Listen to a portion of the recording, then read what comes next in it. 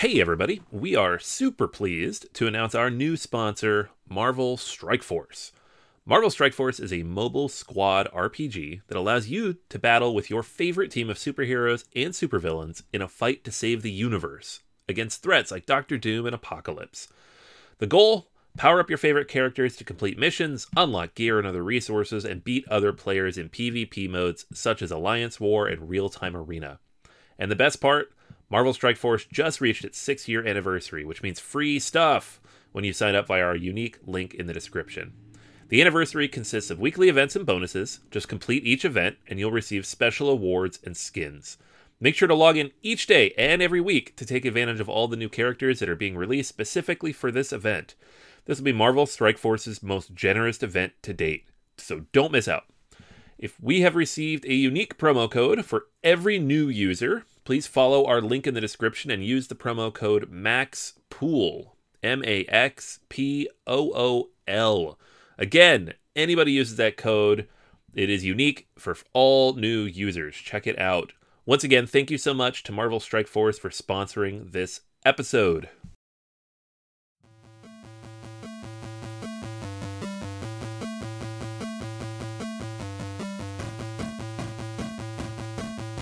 Welcome to Board Gamers Anonymous, episode 200!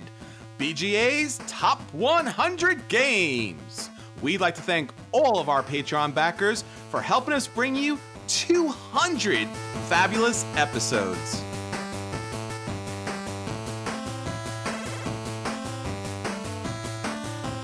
You're listening to a proud member of the Dice Tower Network, dedicated to bringing podcasters together for the greater good of gaming. It's sort of like Voltron, but with better lip syncing. Find out more at Dicetowernetwork.com. Welcome to Board Gamers Anonymous, the podcast for board gamers and the insane fun we have at the table together. This is Chris. Hey, and this is Anthony. So the moment has finally come upon us. Episode 200, the ultimate episode as far as giant round numbers after a specific number that typically or culturally supposedly is significant. Sure, that's a lot of caveats. It's a bicentennial, man. We're 200 episodes is crazy. It's just really, really great to be here. Yeah, man. It's a funny thing because we've been doing this for 5.5 years. I don't know that I've done many things for 5.5 or more years. My marriage, I guess. That's about it. I haven't even held a job that long in my life. So it's crazy just to think like where we've been, where we've come from, all the different things we've talked about, getting a chance to do yet another one of these lists, but in a good way because it's been a while and it really makes you think about, I guess, all the stuff we've played just for this podcast. It's true. We've actually had, I guess, a 5+ year friendship and we have a 5+ year podcast. So you got to hear how Anthony and I became friends, how we continue our friendship. Even though we now live many, many miles away from each other, we still are able to connect thanks to the extraordinary power of cardboard. And obviously, everyone listening, you are definitely part of the BGA family, part of the BGA team. That's why each and every week, we always say that we want you to join us at the table. So we are very, very glad and really proud that you join us and listen every week because you're one of us. Yeah, absolutely. I mean, half these games we've played with people who listen to the podcast, local people in the area that know us and know our likes and dislikes and are almost certainly going to give us grief about what we've chosen for this list. You guys know who you are. You make a list. Yeah, I think it's the, as you said, the rite of passage to have to put your money where your mouth is, or in this case, your cardboard poorly constructed insert happens to be, and actually put out our top 100 out there for the world to see, naked to the world, open for any type of questioning, criticism, or general hilarity that may ensue. Anthony and I really struggled with this list because when you do get to 200 episodes, you've played a large number of games. And you really want to make sure that your lists are always as listy as possible. Is that a thing? Yeah. Whatever verb is used to describe lists. Long. Yeah, no, it's difficult because the last time we did this, we kind of collaborated on it. We updated our last one. It hadn't been that long, but now it's been a few years, and it's been almost 5 years, 4 or 5 years now since I made my own personal top list. So going back through and doing this again was an interesting experience, because a lot of games that were very high up there got booted out completely. Some games I've played relatively recently just skyrocketed up. It was quite the challenge to figure out where to put them, how to rank them, what games I wanted to highlight, what games I didn't want people to play anymore. I didn't want to rip up my name next to. It took much longer than I expected. Yeah, same for me too. I generally keep my ratings on Board Game Geek, and I have about 670 some odd ratings there. So I was able to pull down a list, but there's just sometimes where certain games really shine in certain circumstances, and sometimes where games are great, but they just don't get to the table because maybe they're too long or too complicated, or the setup breakdown is just ridiculous. So maybe technically they deserve to be in the top 100, but in true application, they just don't reach that milestone. And unfortunately, they just get bumped a little bit. That happens to be off the list. Like when I started doing mine, I think I narrowed it down to like 200 and then 150. And then that 150 is what I use to kind of maneuver things back and forth and figure out what I actually liked and wanted on the list. You know, the top 30 was relatively easy, but everything after that was like, well, different circumstances, apples to oranges. It's true. I think that for me, there was a lot of games that fit certain categories, so they kind of almost moved together. But then when you had, let's say, a heavy Euro versus a heavy Ameritrash game, and you're like, well, exactly how do these kind of fit together? Well, the complexity here and the numbers of players that you play here. So it was actually a very torturous type of situation trying to figure out which of your children you love best. Bear with us as far as this goes. Remember, I think there was about 4,000 board games that came out this year alone. So unfortunately, we don't get the time to play every game out there, or every game, of course, does not hit our table. So if you don't hear about a game that's on our list, don't worry, let us know, and we'll let you know if it made our back end of our list, or maybe it made beyond 100, or maybe for some reason we just haven't gotten it to the table yet. And we'd like to know, because maybe it'll make our list for the next time. And obviously, in general, a game where we place the games is extremely important. But at the same time, there's a little give and take, +1 or +2, depending on the game itself, as how it could maybe be a little higher or a little bit lower. But we really wanted to give you the most dedicated list possible. We spent a lot of hours putting this together, and we really hope that you enjoy it. Yeah, absolutely. Keep all those things in mind. I personally like looking at Chris's list. I'm like, I haven't played this, I haven't played this, I haven't played this. And I felt bad about it. But that's the nature of the beast, guys. We play a lot of stuff, and some of it's not very good. So it's not on these lists. It's true. Now, don't forget, we have our episode 201 coming out next week, which is our listeners' top 20 games. So I do not know what's on this list. Anthony has all the information, and it's going to be a lot of fun for me as I hear what you think is best. And as you go through the list this week, I'll be going through your list next week, and we'll just generally have a good time during this wonderful holiday season. All right, so for our feature review, our top 100 games, Anthony and I are going to give you our own personal top 50. Our games that we love and how we individually rank them. We did not go over this with each other in advance. So when you're hearing it, we're hearing it for the very first time as well. So there should be a lot of surprises in there. So this is going to be an especially long episode, but both of us went the extra mile and has our 51 to 100 also recorded. So if you are a Patreon backer, and of course you can reach us at patreon.com/BGA.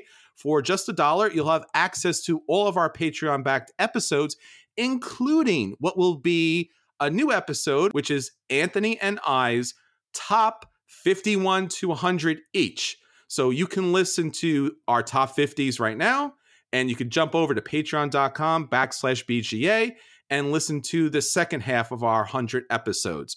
We really hope that you do that. It helps us a lot in bringing you brand new podcasts and obviously so much more content for this holiday season.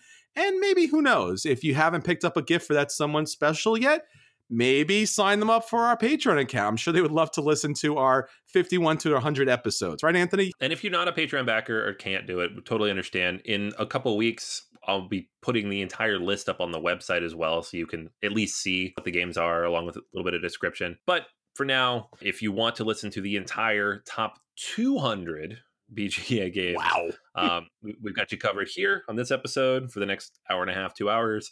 And then we've got you covered over on Patreon for another hour and a half to 2 hours. So lots and lots and lots of audio for the holiday season for you. Absolutely. All right. So, Anthony, with all of that now said, let's get into your top 50. Number 50 on my list is Alhambra. Simplicity at its best. Alhambra can get kind of dull in its vanilla form, but even so, it works perfectly for engaging new players in the hobby. Add in one or two of the expansions, and you have a game with honestly limitless replayability.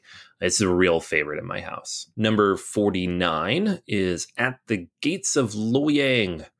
This is one of the few Rosenberg games that doesn't immediately feel like a Rosenberg.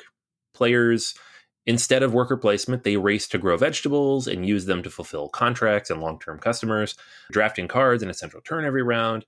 Scores are very low and money is very tight, but this makes every decision impactful. This game is fantastic. Number 48, Iki. I'm going to call this my oddball of the list. It's one you won't find many places, but I adore it. It's a rondel-based game in which you move around a market of Iki, attempting to level up and retire different artisans that you will recruit. It's fairly simple at its core and incredibly beautiful, evoking different woodblock style artwork of the time, and honestly has one of my favorite board game covers, period. Unfortunately, it's relatively hard to find, but if you see it, get it. That's Iki. Number 47 is X-Wing Miniatures game. It's Star Wars, it's miniatures, it's pre-printed X-Wings. This is the kind of thing that drags people into the hobby kicking and screaming.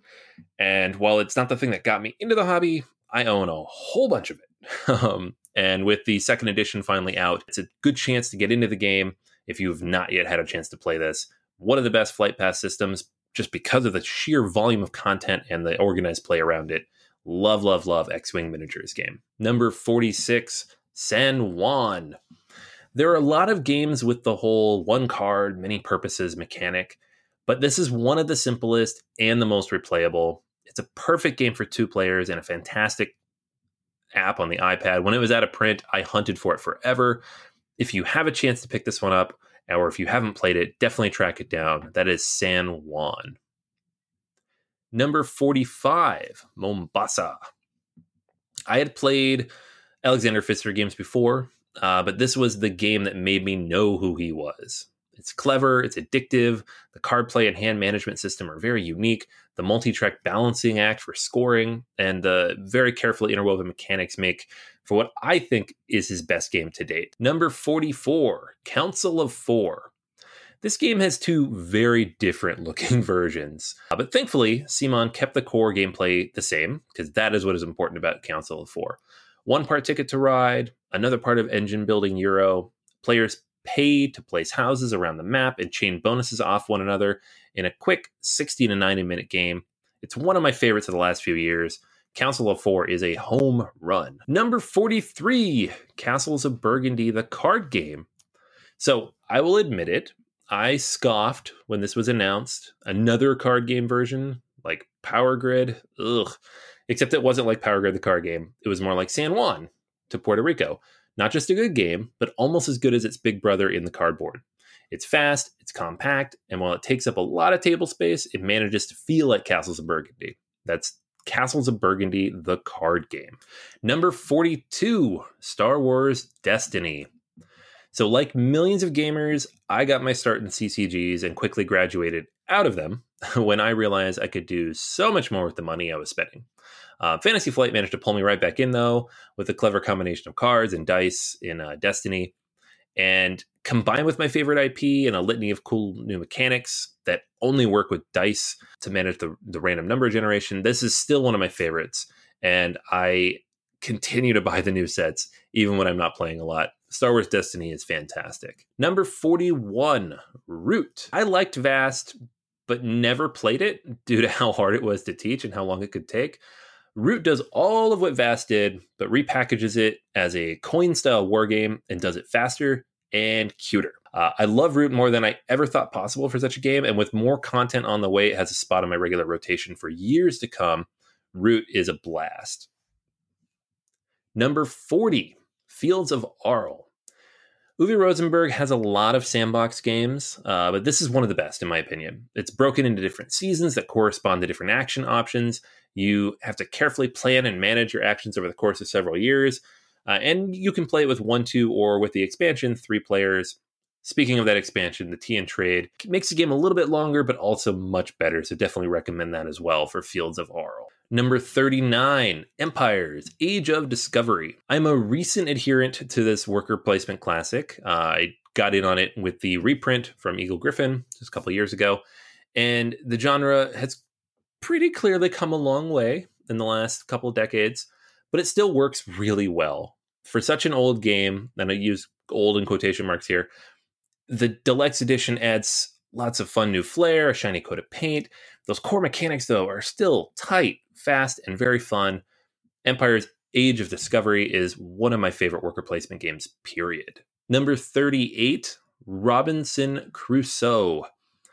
I feel like I'm trapped in an echo chamber when playing co-ops. I'm taking directions from other players, arguing over the next move. That happens in Robinson Crusoe too, but it doesn't matter. The story is so compelling and the player differences so tightly defined that it just plain works.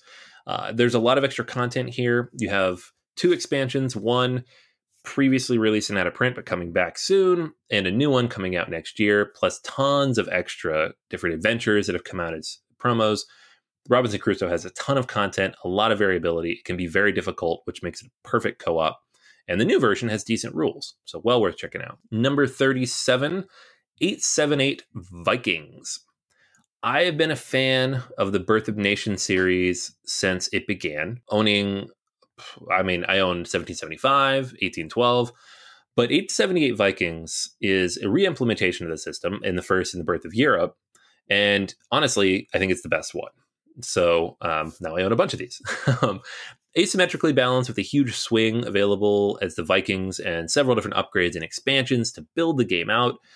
878 Vikings is currently my favorite 2-player war game that isn't based on an IP, and we'll see why that's the case soon, but it is fantastic. I love this game. It keeps hitting the table. Absolutely love it. 878 Vikings. Number 36, Clans of Caledonia. So this is kind of a mashup of sorts. Brings in several of my favorite things: farming heroes, economic games, Terra Mystica. And yet it's none of these things. And all of them, and despite the derivative description, the combination works exceedingly well. It's compact. It's a small production euro. It has elements of stock type market where you're buying and selling goods at different rates. You have the player board where you're pulling pieces off to unlock new abilities and production. Such a fun game. And honestly, hoping it sees bigger production, bigger distribution in the years to come. Number 35, Troyes.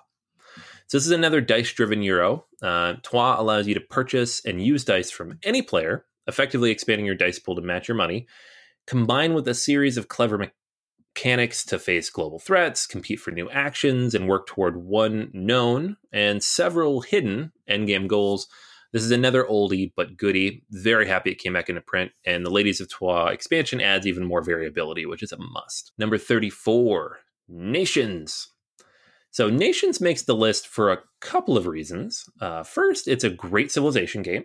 More than that, though, it allows players to progress through the game in the way they feel best fits their needs. And for that reason, the replayability is super high. Combine that with solid solo play mechanics, and this is really one of my favorite games of my collection. It hits the table a lot for solo play. It is relatively long if you play with a group of people, but I still enjoy that. A lot of games that are, hit my table a lot for solo, I don't play as much regular. this one is still, I push and push to get this one at the table as much as I can. Dynasty's expansion offers a whole bunch of new nations to play as and kind of a cool Dynasty mechanism. Not necessary, but fun to add to the game. Number 33, Leaving Earth. So, have you ever wanted to build a rocket and go to space? Well, can't do that, but you have a board game about doing that. Leaving Earth is a kind of an integration between simulation and game experience, and it's based on the space race from like the mid-50s to the mid-70s. And on the surface, that sounds kind of dull, but the game itself is just this amazing amalgamation of clever mechanics in which you are building rockets and testing them and then launching them, and you can continue to test them to make them safe to launch, or you can just launch it and see what happens. So there's an element of randomness and push your luck in here. You build up this beautiful tableau of cards that represents the solar system, and you're trying to reach these different places. Victory points are based on how far you go and how many amazing things you do.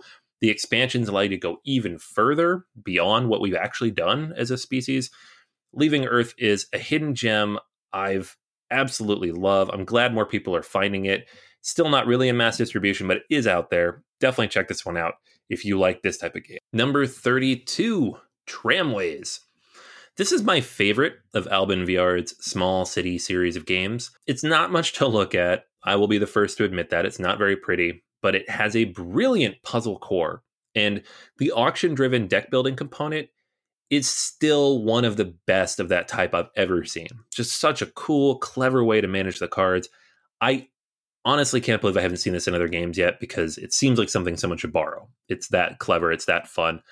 And the basic idea of this game is so puzzly and so just fun to wrap your head around that they've actually made a book just of puzzles and scenarios try to work your way through by yourself.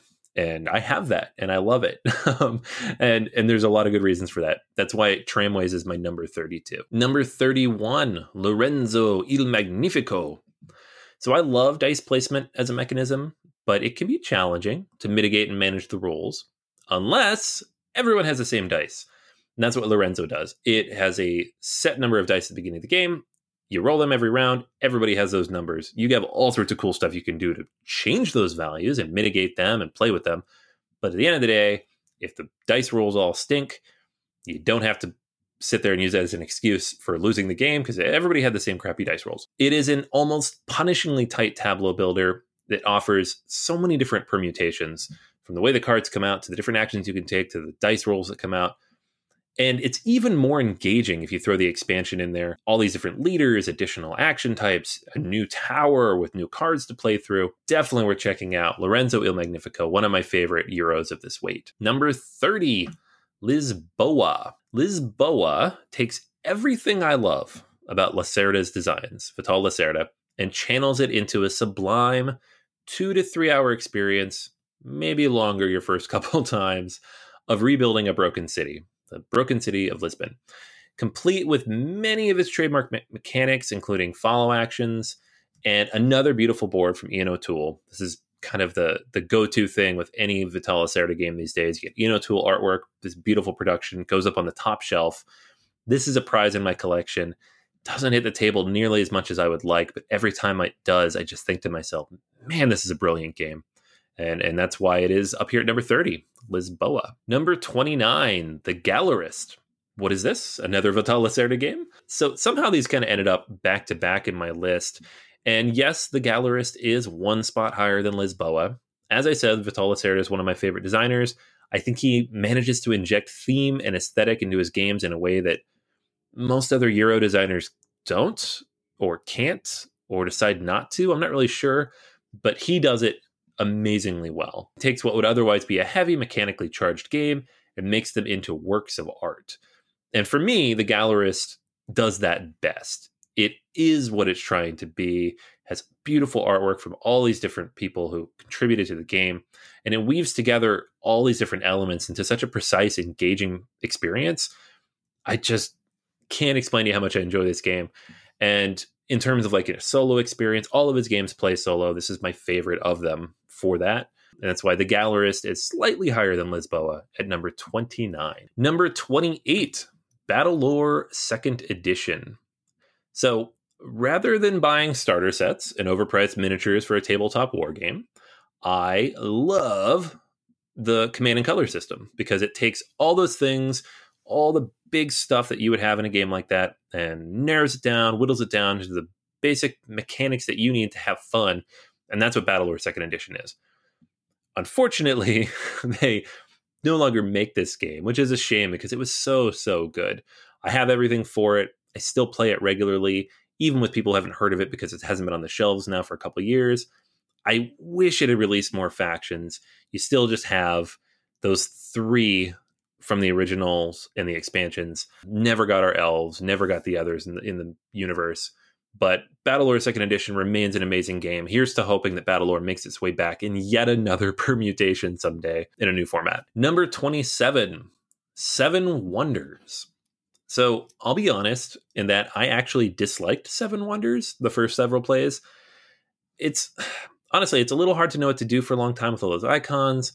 But once it clicks, the beauty of the game becomes almost immediately apparent. It's elegant, and with all those expansions, the tension and strategy ramps up even higher, making this a top pick for me. I think by itself, it'd be a lower on the list, but when you throw in the Cities expansion, the Leaders expansion, Babel, and most recently Armada, which I think is a fantastic expansion and has really brought this back to the table a lot for me lately, Seven Wonders is such a good game and just managed to stay up here in the top quarter of the list easily. Number 26, Pandemic Legacy Season 1. So this is one of the top games of all time on BGG, and I will say the same for me. Pandemic Legacy Season 1 is one of my best gaming experiences, period. It was tense, it was engaging, spectacularly fun. I've been chasing that feeling ever since, and honestly, no other Legacy game has managed to live up to it. So that's why this is really the only one on the list. It's the only reason it's not higher is because I find it a little hard to recommend a 15 to 20 hour game experience instead of a single game you can sit down and play whenever you feel like it. But if you haven't played this yet, if you have a group to play, heck, if you just have a partner that you can play with, I just played with my wife. This game is amazing and you have to give it a go. It's Pandemic Legacy Season 1. Number 25, Star Wars Imperial Assault. All right, so there was a time when we thought we would never get a decent Star Wars board game. And obviously now that has changed as we have several of them. Fantasy Flight has managed to work out some deals and just board games out everywhere, right? Imperial Assault, though, was the moment at which I was like, oh my gosh, it's Star Wars, there's miniatures, it's in a box, I could do whatever I want with it. And so I've bought literally everything that's been released for this game. I honestly did not know what Fantasy Flight could do beyond what they'd already done with the systems, but Imperial Assault managed to take everything that makes Descent 2nd Edition so much fun and make it better, more streamlined, more engaging, more tactical, and more Star Wars, which is all I could ask for. I own 5 or 6 boxes of stuff covering the top of my shelf. I don't get a chance to play this nearly as much as I would like to because I'm probably the biggest Star Wars fan I know. But with a 7-year-old getting older, with that app that allows you to play the first couple of big box expansions now in a solo experience, and with the skirmish rules, there's a lot in these to really enjoy and tons of gameplay to go around. That's why Star Wars Imperial Assault is my number 25. Number 24, Blood Rage. This is a game that was up in the top of my list last time around and still up here, number 24. I think it fell down just a tiny little bit, if only because I haven't played it as much lately. But it jumped up there immediately. I played it once and it was up there already. This game is so good. And the reason why is at times hard to pinpoint, but honestly, it takes everything that people love about Ameritrash games. It takes the combat, the fun of building up an army, of putting all those miniatures out there and just stomping things on the map, and actually add some tactical depth to it. So you're thinking about things and drafting cards and trying to build up your tableau and do interesting things with the stuff you've been given in a way that you don't get to do in those types of games. Gorgeous miniatures, carefully balanced card drafting. There's nothing about this game I don't like. That's why Blood Rage is my number 24. Number 23, Legends of Andor. Adventure gaming for Euro players. That's why I have to yell every time I talk about this game. I want to like adventure games. I always have wanted to like them. I like RPGs. I like fantasy novels. I just never could get into adventure games, at least some of the more traditional ones. They bore me a little bit. So Legends of Andor stood out because it has a lot of intricate puzzles. It has an interesting storyline woven throughout the game's different chapters. All of it's immensely satisfying for me, beginning to end. There is now a full trilogy of content, more than 40 different of these adventures to go through. The replayability is up there on par with like a Gloomhaven, which has more, of course, but you're not going to do all of them, probably. And a fun story to draw you through it all.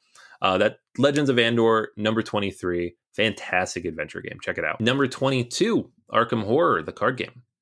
All right, we have a second Cthulhu-based game on this list. Check out the bonus coverage for the other one. This is, honestly, I'm going to say Lord of the Rings still holds a special place in my heart. And on this list, I will get to it, where it's sitting. It's a little bit higher than this. But Arkham Horror, the card game, is likely the better game.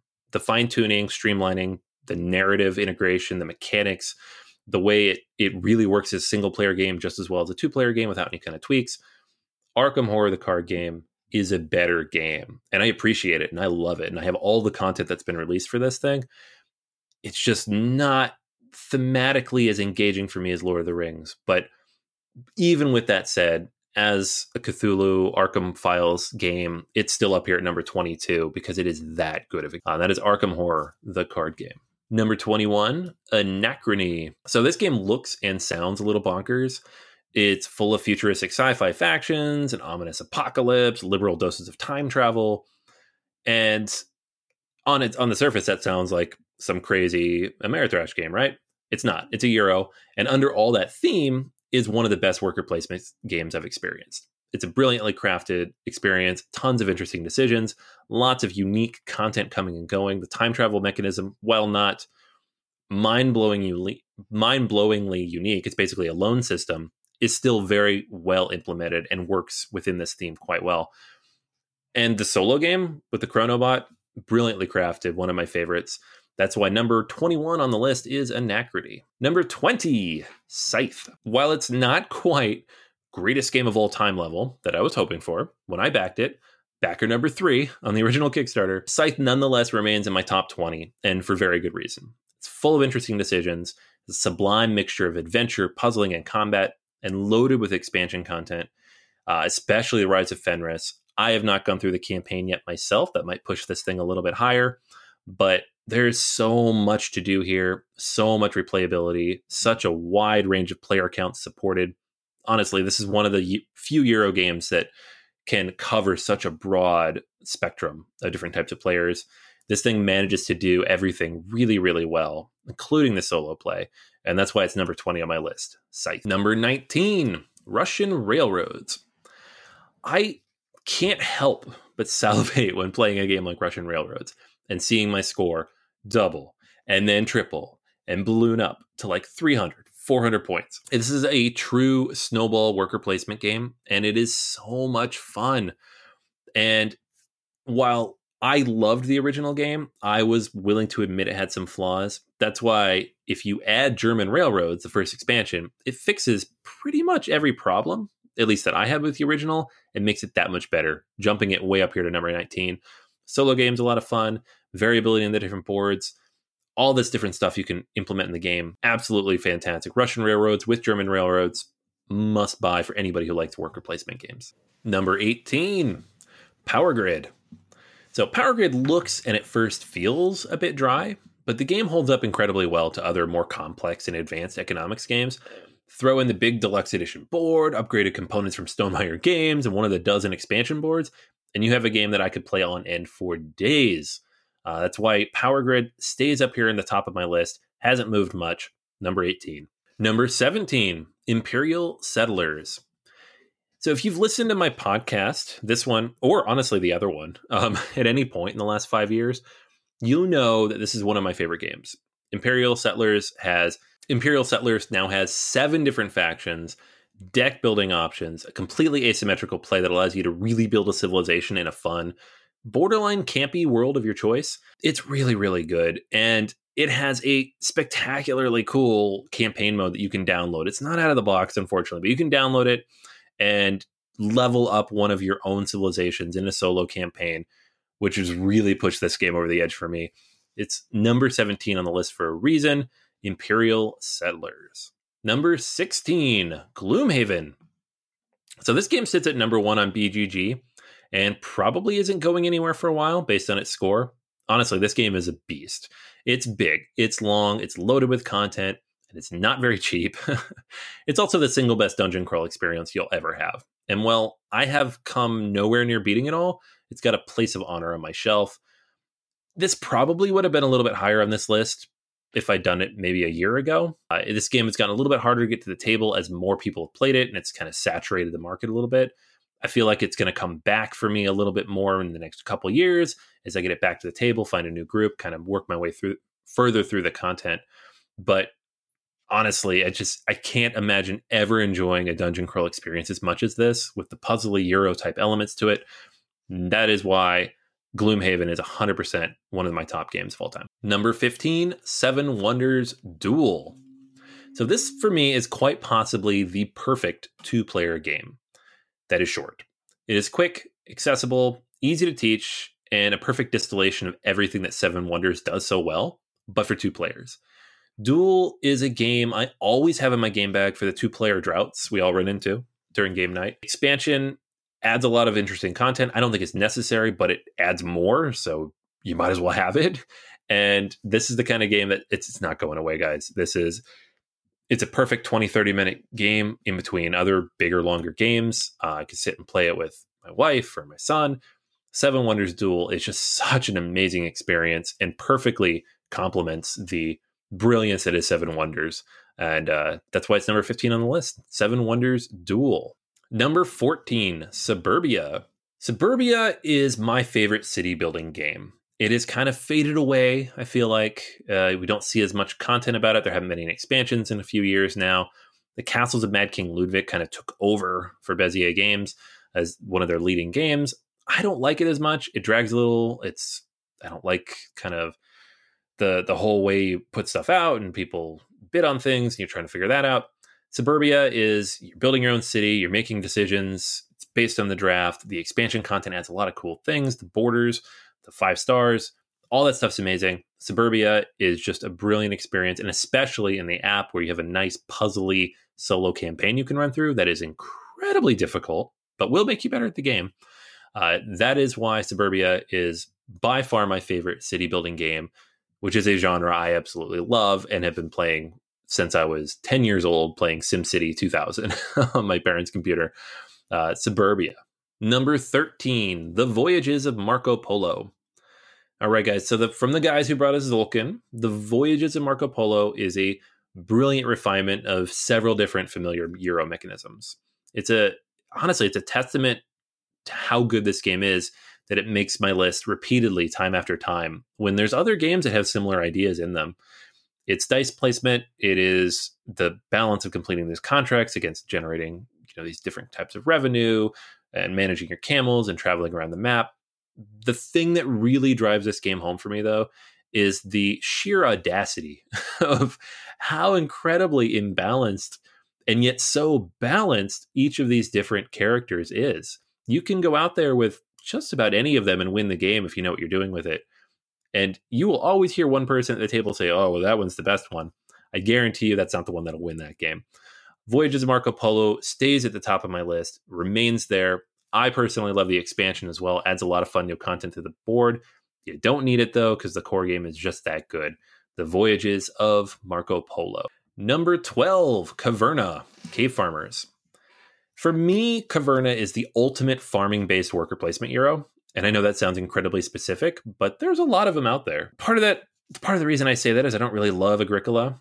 And Caverna manages to take what makes Agricola a success and refine it into a brilliant game that scales well from about 1 to 5-ish. The game plays to 7, but I don't recommend it.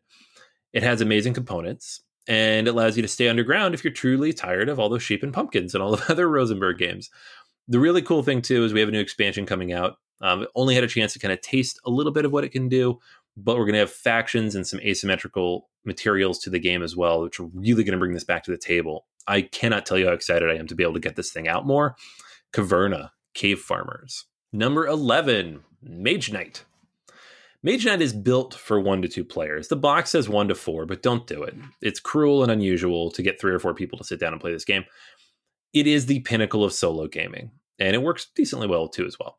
It's brilliant, it's tactically rich, it's adventure-driven puzzle of a game full of crunchy mechanics and thematically rich gameplay. I love Mage Knight, and I also love Star Trek Frontiers. If you're more interested in a sci-fi theme than the fantasy theme, it re-envisions it, a slightly easier box, and everything in between.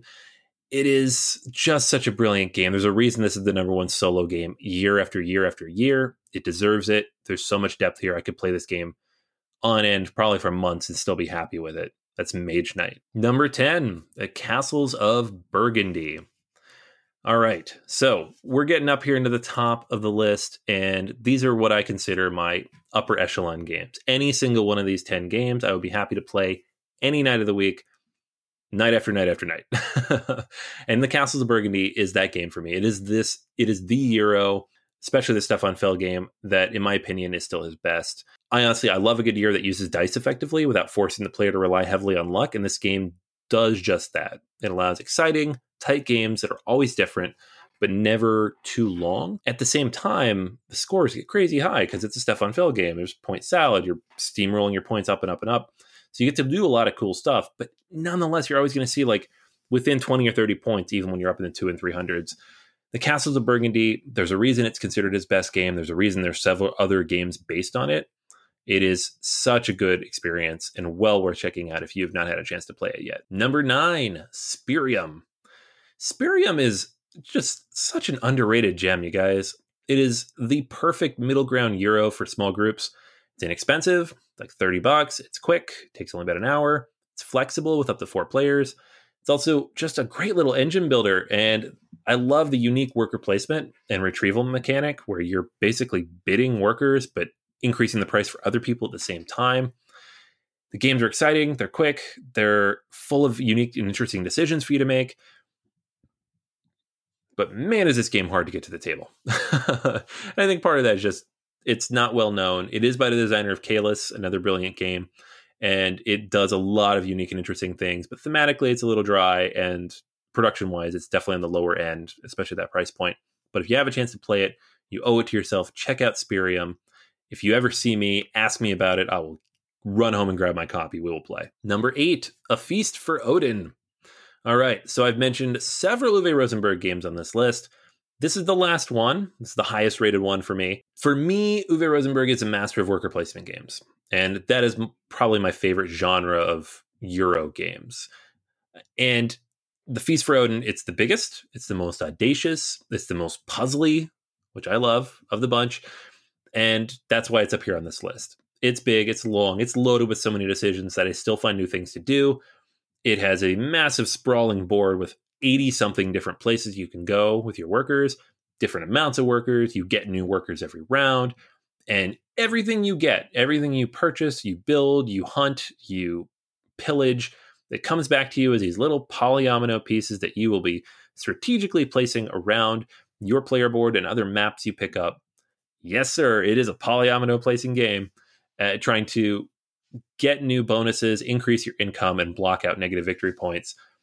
Man, this is such a good game, and I'm really excited for the expansion, which is going to add even more cool stuff to do.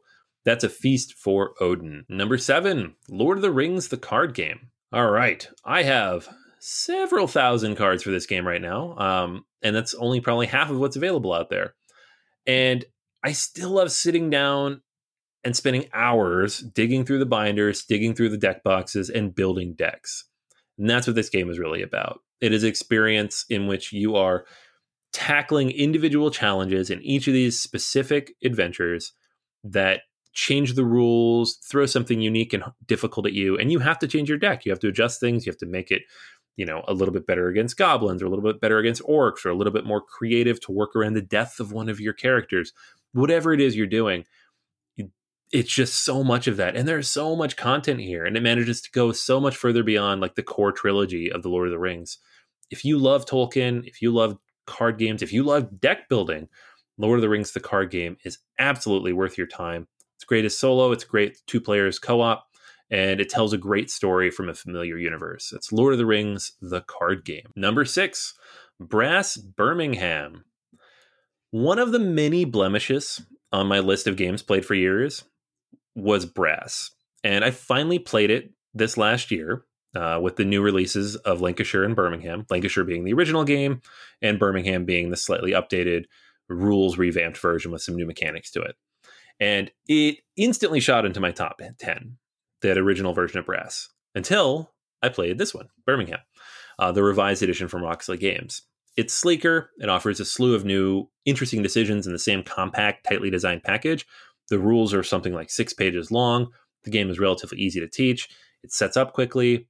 And there are so many good, crunchy decisions to be made on the board.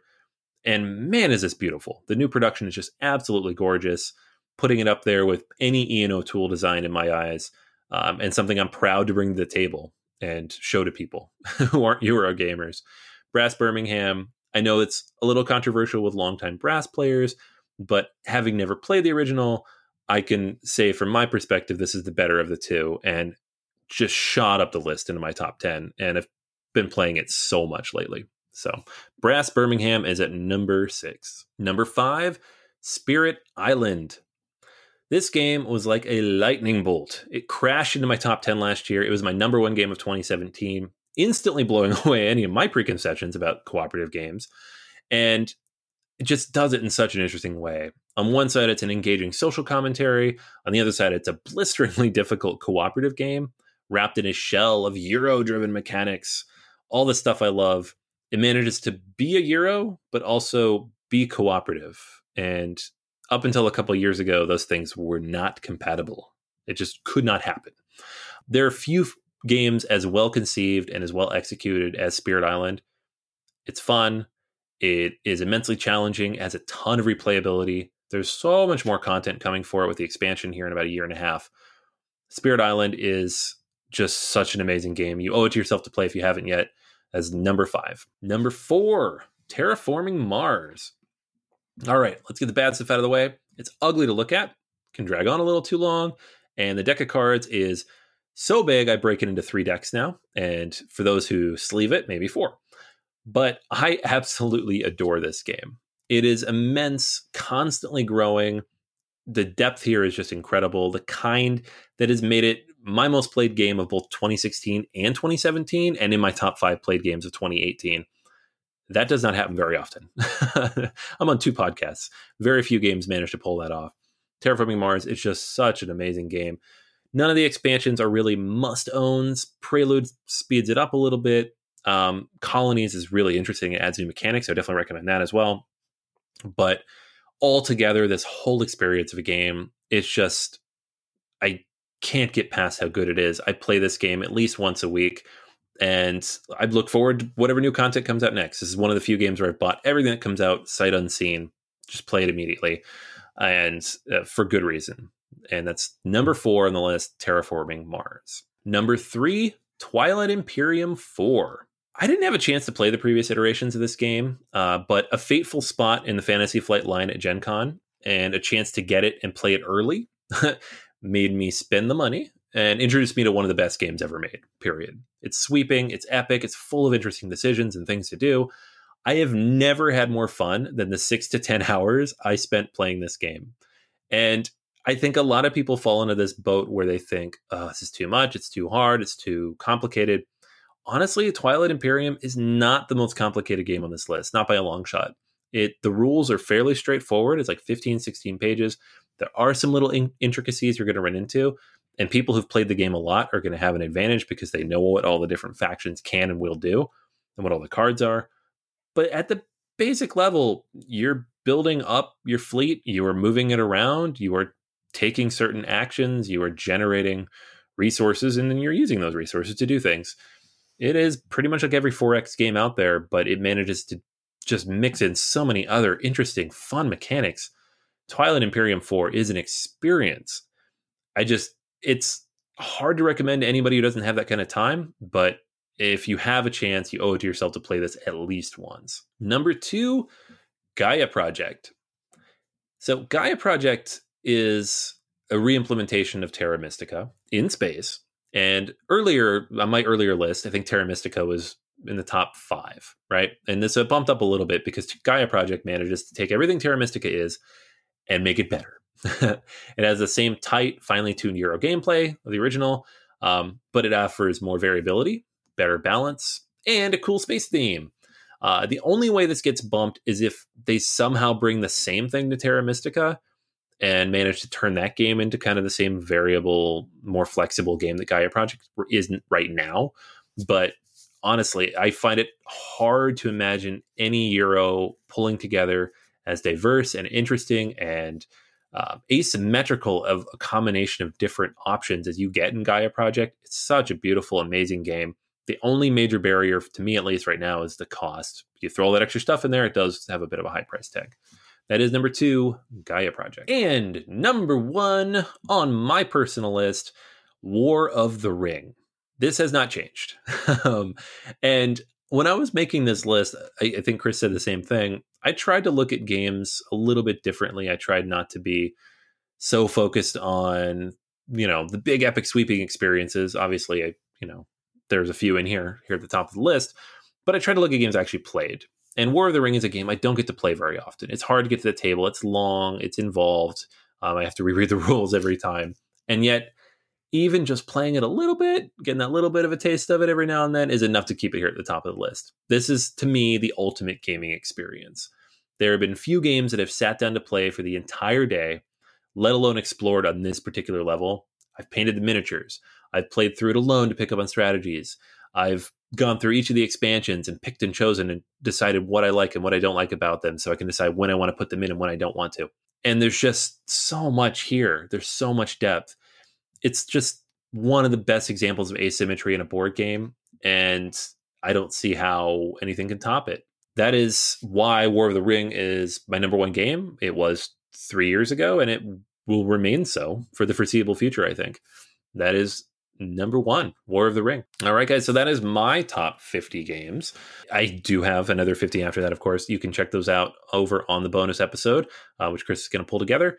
And I think there's probably some more surprises on that list. If you know anything about me, maybe there's a couple surprises on this side of things. But for the most part, this is the kind of stuff I talk about all the time. But I'd love to hear from everybody out there, too, like what you think about these games, about games that maybe didn't make it, like Birmingham versus Lancashire, Gaia Project over Terra Mystica. Those are at times tough decisions for me, but sometimes not so tough. So I'd be interested to hear what other people's thoughts are on those as well. Wow, that is some list, Anthony. Thanks so much. Now let me get on to my top 50.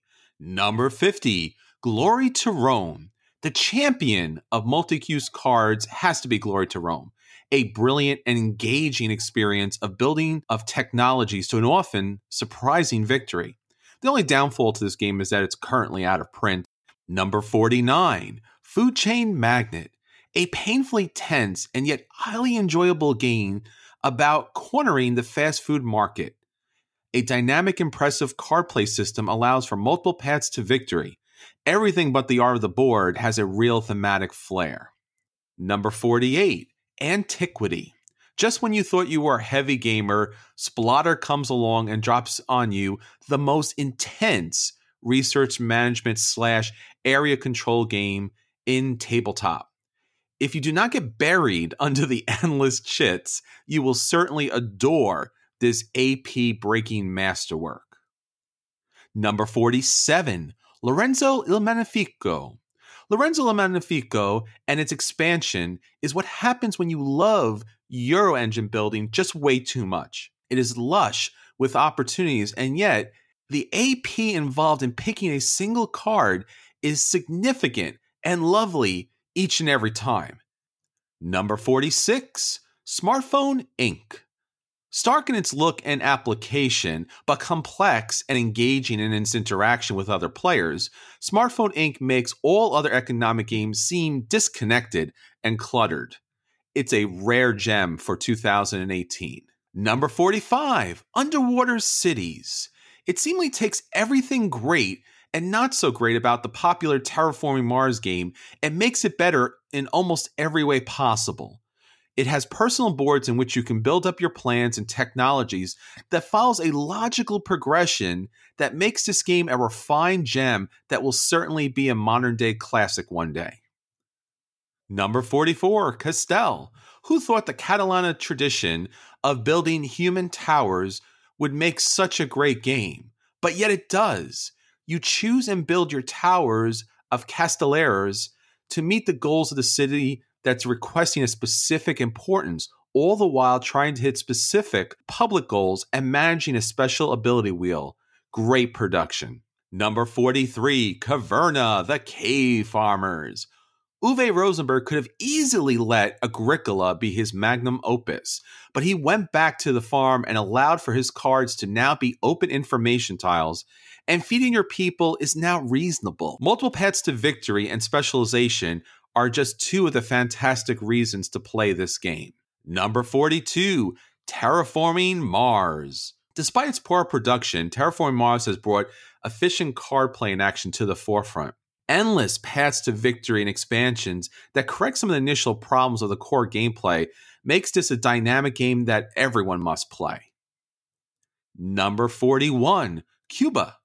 Cuba allows players to build out a flush landscape and dynamic economic engine that is beautiful and complex in its application. Sadly, this gem is out of print, but it still holds a relevant place with many gamers. Number 40, Obsession.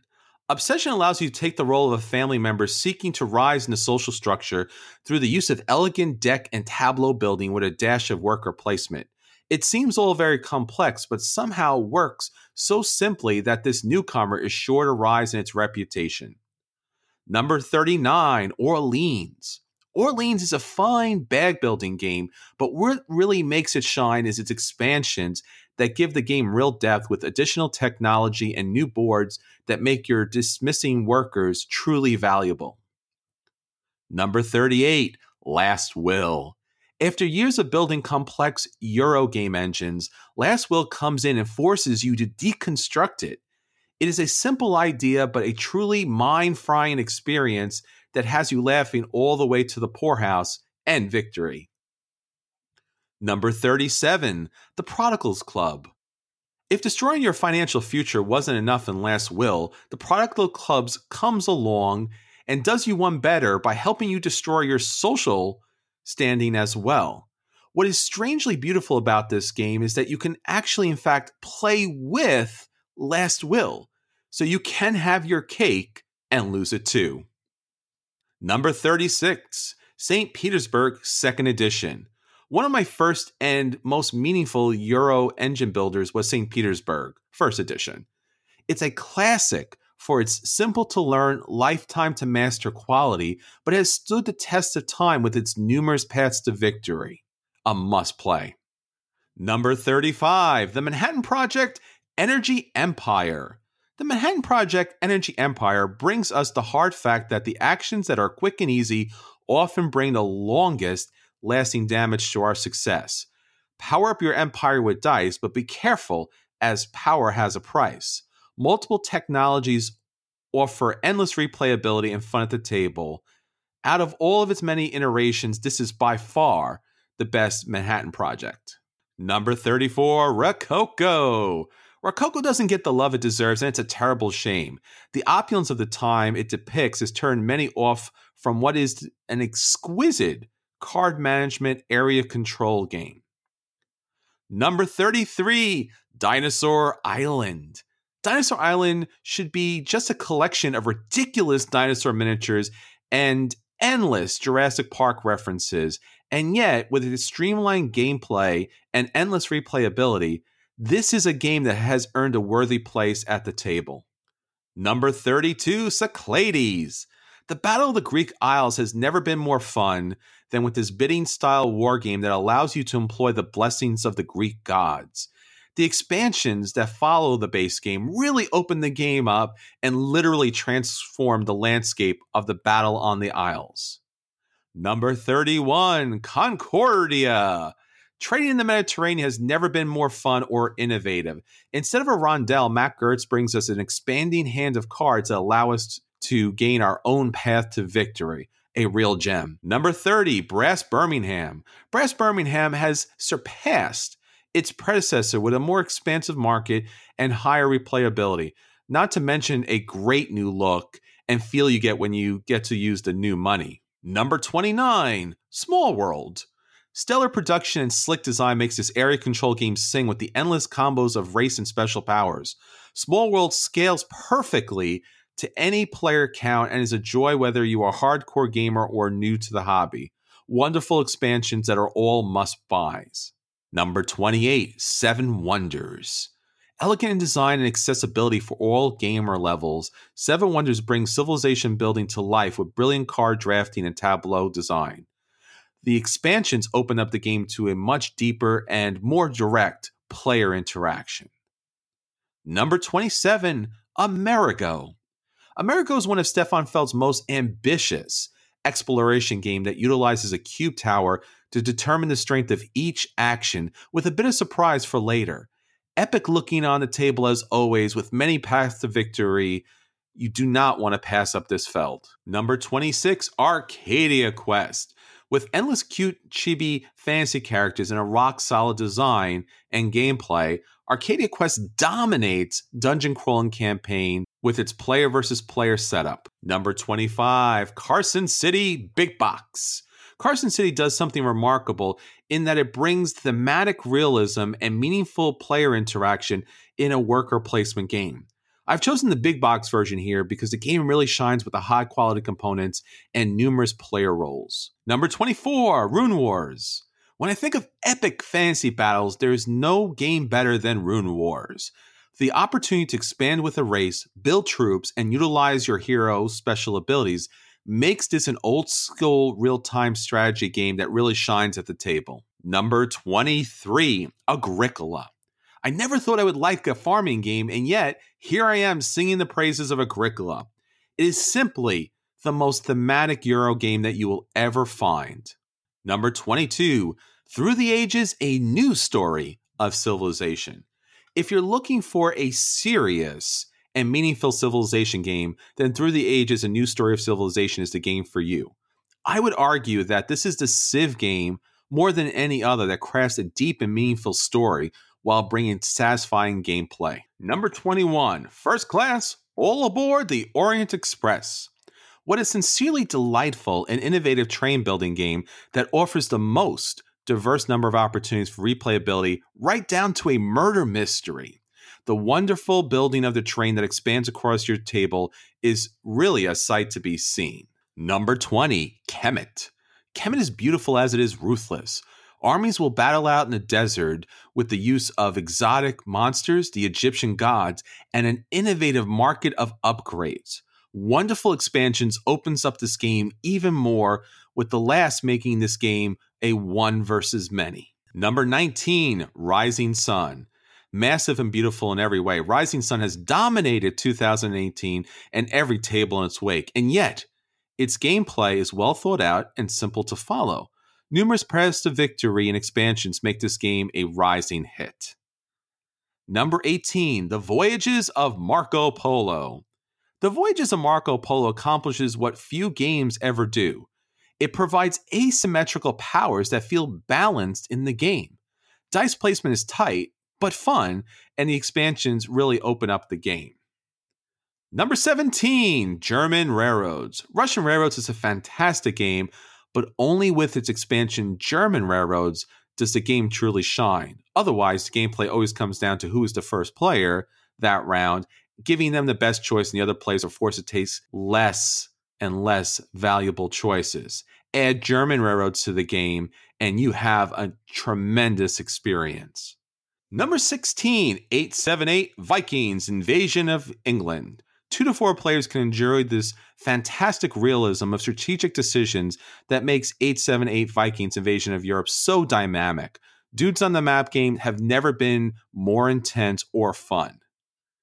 Number 15, Trickerion, Legends of Illusion. Presto changeo! Trickerion, Legends of Illusions make worker placement fun again, and also dramatically complex.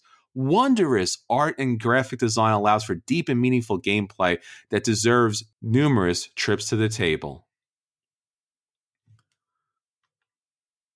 Number 14, Feudum. Never has there been a more wondrous and inspired thematic area control game that with one simple pull of a guild starts a fantastic chain of events that will lead you to rule or whimper away. Number 13, Scythe. Scythe is, as I predicted, a game changer for the industry. It incorporates stellar artwork and a mashup of great Euro and Ameritrash gameplay. And yet, it only truly shines when you incorporate the Rise of Fenris expansion that makes Scythe a fully realized gameplay experience. Number 12, Dominaire. Dominaire is often overlooked in the Tempest universe, but it's simply the best game of the family. Card drafting and tableau building with the additional challenge of timing the triggering events in this area control game is absolutely fantastic. Number 11, Blood Rage. Blood Rage was and continues to be a game like no other. It expertly provides a dynamic Ameritrash/Euro experience with multiple paths to victory that embodies a minute to learn, a lifetime to master goal. Number 10, Star Wars Rebellion. Star Wars Rebellion is simply the best and greatest Star Wars in a box that board gaming has ever had, period. Along with a worthy expansion, even non-Star Wars fans will enjoy the hidden movement, battles, and fantastic production. Number 9, War of the Ring 2nd Edition. If Lord of the Rings was to be told in cardboard, it would of course be War of the Rings 2nd Edition. Hidden movement, epic battles, and engaging card play makes this game the classic Grail game that everyone must play. Number 8, Roll for the Galaxy. A stellar production and engaging dice resource placement makes Roll for the Galaxy one of the greatest Civilization games ever placed in space. Number 7, Dominant Species. When critics of Eurogames scoff at the hobby, they often point to the cubes and cones of Dominant Species, and yet, on closer observation, you will find one of the most thoughtful and interactive games ever crafted. Number 6, Lisboa. Lisboa is an elegant crafted game about the rebuilding of this famous Portugal city after an earthquake, fire, and flood. Beautiful artwork and intense card play makes this heavy Euro game something everyone should play. Number 5, Bruges. Stefan Feld has many wonderful designs, but Bruges, with its multi-use cards and multiple point salads to victory, can't be overstated. A must-have expansion fills out the dice rolls in a very satisfying way. Number 4, Shipyards. Rondels for days, and I could not be happier. I love the way you select your end bonuses and how you actually put together the pieces of a ship. Make Shipyard everything you could ask for in a heavy Euro. Number 3, Seven Wonders Duel. Seven Wonders Duel simply does the impossible by taking a modern-day classic in Seven Wonders and makes it far better and more streamlined. Add the expansion for more player interaction and additional special abilities, and you have a wondrous Civilization game on your hands. Number 2, Defenders of the Realm. There have been very few game experiences that have wowed me like Defenders of the Realm. It's an old-school fantasy D&D with an epic narrative and wonderful expansions. I've yet to meet a gamer that has not loved the experience. It has a deep and great bench of expansions. And now, my number 1 pick for my top 100 games of all time, Spirit Island. Dreamlike in its presentation, yet pragmatic in its strategy, Spirit Island has you taking up arms against the colonists corrupting your lands, having the NPC of the native people join your cause, as well as fellow spirits, making this co-op game a joy to behold. It's got multiple expansions that really add to the gameplay and really flush out the world. It's a wonderful game. All right, so there you are, my top game of 2018. Hope you enjoyed the list. All right, so there you go. Anthony's top 50 games, my top 50 games of all time for 2018. Anthony, that was some list, I have to admit. Yeah, it was a lot of fun. It's like I said earlier at the beginning of the episode, way back. If you remember back yonder, it was tough. There was a lot of tough decisions in there. So, and you'll notice, like if you go back and look at my list from 4 or 5 years ago, I axed some games completely off the list, which some of which I might have talked about there, some of which I'll talk about on the 51 to 100. But man, it was rough, but a lot of fun. Yeah, and as Anthony mentioned, if you really want to get some comparison, jump back, listen to episode 150, which has a list that Anthony and I put together of our top 100 games, and or jump all the way back to episode 100, where Anthony, I, Daniel, and Drew put together our top 100 games of all time. Yeah. And if you look at the website, boardgamersanonymous.com, each of those lists is on the website. If you go to top lists, you can look, you can find mine, Chris's, Daniel's, and Drew's. You can see each of ours top 50, and specifically mine and Chris's. You can look at it and compare it to where it is now and see how many things have moved and shifted and what games we don't play anymore or that are new to the list. That was a lot of fun for me too, just looking through that and being like, am I sure I want to boot this? Yeah, I think I'm going to. Yeah, I think that's the most fun when you get to see how far you've come and how some of the games didn't come along with you. It just kind of fell off the list or got, upgraded by something else that came along. So definitely check those lists out. You may want to check them out in advance before you're listening to our Patreon back episode, where you get to listen to our 51 through 100 top games for 2018, because typically that's where the list really moves a lot and really has a lot of the newcomers just showing up for the very first time. All right, so that's everything for episode 200. Once again, thank you everyone who listens each and every week, shares the podcast on Reddit, Twitter, Facebook, with friends, with family.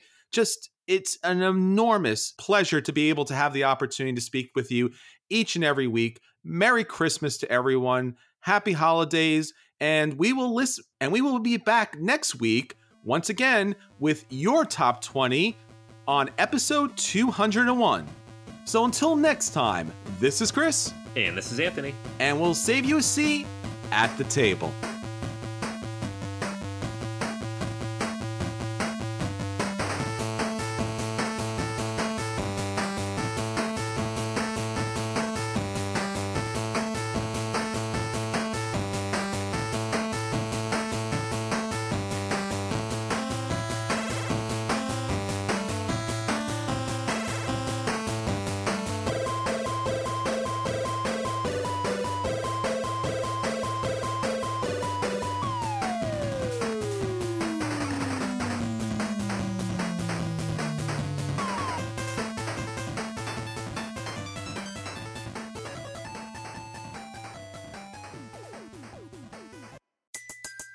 Everybody in your crew identifies as either Big Mac Burger, McNuggets, or McCrispy Sandwich. But you're the Filet-O-Fish Sandwich all day. That crispy fish, that savory tartar sauce, that melty cheese, that pillowy bun. Yeah, you get it. Every time. And if you love the Filet-O-Fish, right now you can catch two of the classics you love for just $6. Limited time only. Price and participation may vary. Cannot be combined with any other offer. Single item at regular price. Ba-da-ba-ba-ba.